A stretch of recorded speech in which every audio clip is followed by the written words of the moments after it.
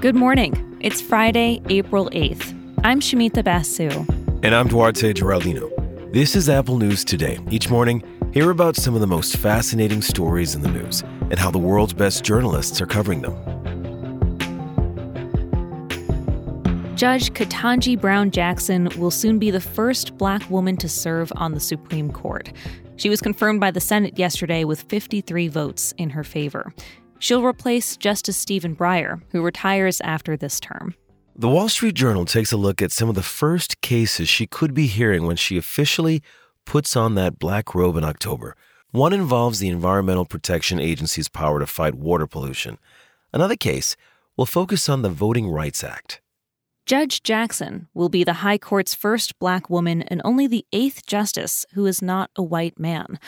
A recent Politico article says this is a good time to look back at history. It draws some parallels between Judge Jackson and Constance Baker Motley. Motley was the first African-American woman appointed to the federal bench and a pioneering civil rights attorney. She helped litigate Brown v. Board of Education, and she won 9 out of the 10 cases that she argued before the Supreme Court. Civil rights historian Tamiko Brown-Nagin writes, in the 60s, there were calls for Motley to be nominated to the Supreme Court.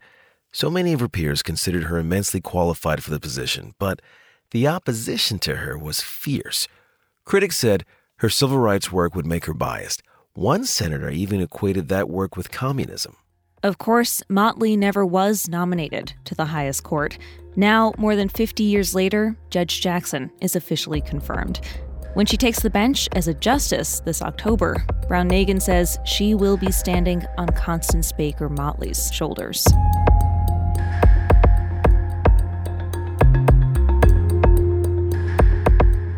Dozens of people are dead in eastern Ukraine following a rocket attack on a train station. That's according to Ukraine's state rail company. The Ukrainian government says Russia deliberately targeted a station where thousands of civilians were trying to evacuate. Russia's invasion is having impact around the world. Since this war started, some food and fuel prices have gone up even further, and that's sending political shockwaves thousands of miles away from this region. Daniel Tenkate from Bloomberg explains how rising prices can shake the foundations of governments.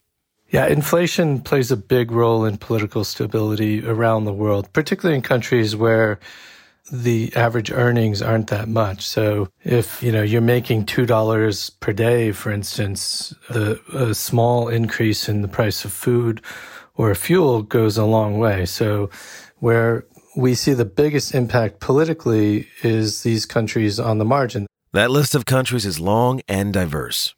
Peru is one of those countries, Sri Lanka, Pakistan, Kenya. These are countries that are really getting hit hard first.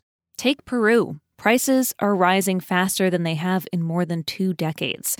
Tenkate told us farmers and truckers have protested. They're basically hitting the streets and trying to block roads, block highways, block ports, basically stopping the flow of trade and commerce there. The political unrest is bad news for President Pedro Castillo, who, at the end of March, survived a second impeachment attempt. Tenkate also told us the thing in many of these countries is people feeling the price pinch may not make the connection between Russia's invasion, global markets, and what they pay at the supermarket or gas pump. So some of them may be taking it out on their country's leaders. They see prices going up and they're blaming their own leaders for that problem. There's a disconnect there between, what's happening globally, the reasons for it, and then, the unique domestic political situations that these governments find themselves in. He also points out that anger over rising prices is a thing in America, too. They blame Joe Biden for that, and they don't care that much about Russia. Russia's not the main issue in their lives every day. The main issue is providing for their family and making sure there's enough food on the table and making sure they can, buy the things they want to buy.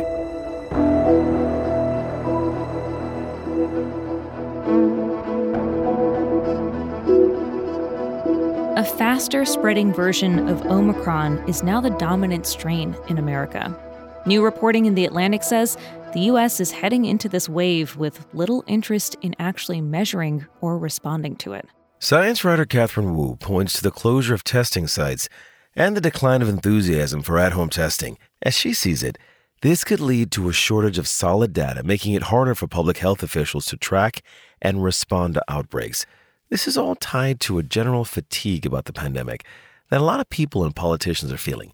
Many may not have their guard up. The big picture is the United States has all the tools at our disposal to take this wave or the next one seriously. We know how to test and track cases. We know what does and doesn't work when it comes to masking, social distancing, and ventilation. But the political will to do all these things has faded. And that's a problem because less than half of all Americans have gotten their COVID booster shots, and healthcare workers are still recovering from the emotional and physical toll of previous surges. Wu says when infections take off, it's not always easy to tell who holds the steering wheel, the virus or the host. Our actions, our decisions, really, can either slow the spread of cases or speed it up.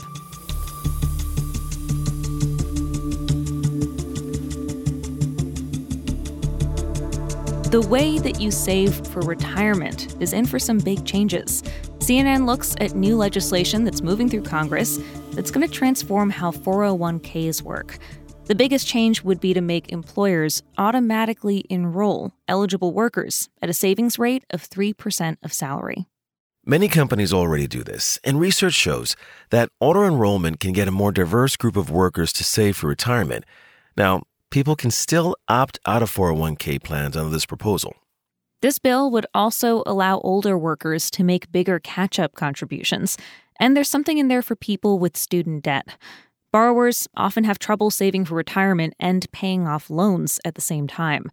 Companies would be allowed to match student loan payments with contributions to retirement plans. If signed into law, this bill would also create more opportunities for part-time workers to contribute to 401k plans. It would also offer small businesses tax credits to make it easier for them to give employees retirement plans. CNN says the bill could be on Biden's desk this year. You can find all these stories and more in the Apple News app.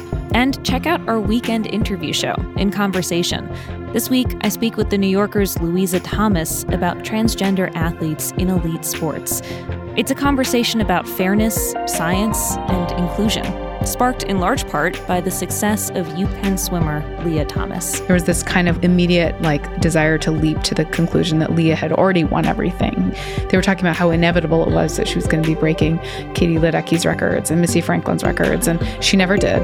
Check out that weekend listen. We'll be back with the news on Monday.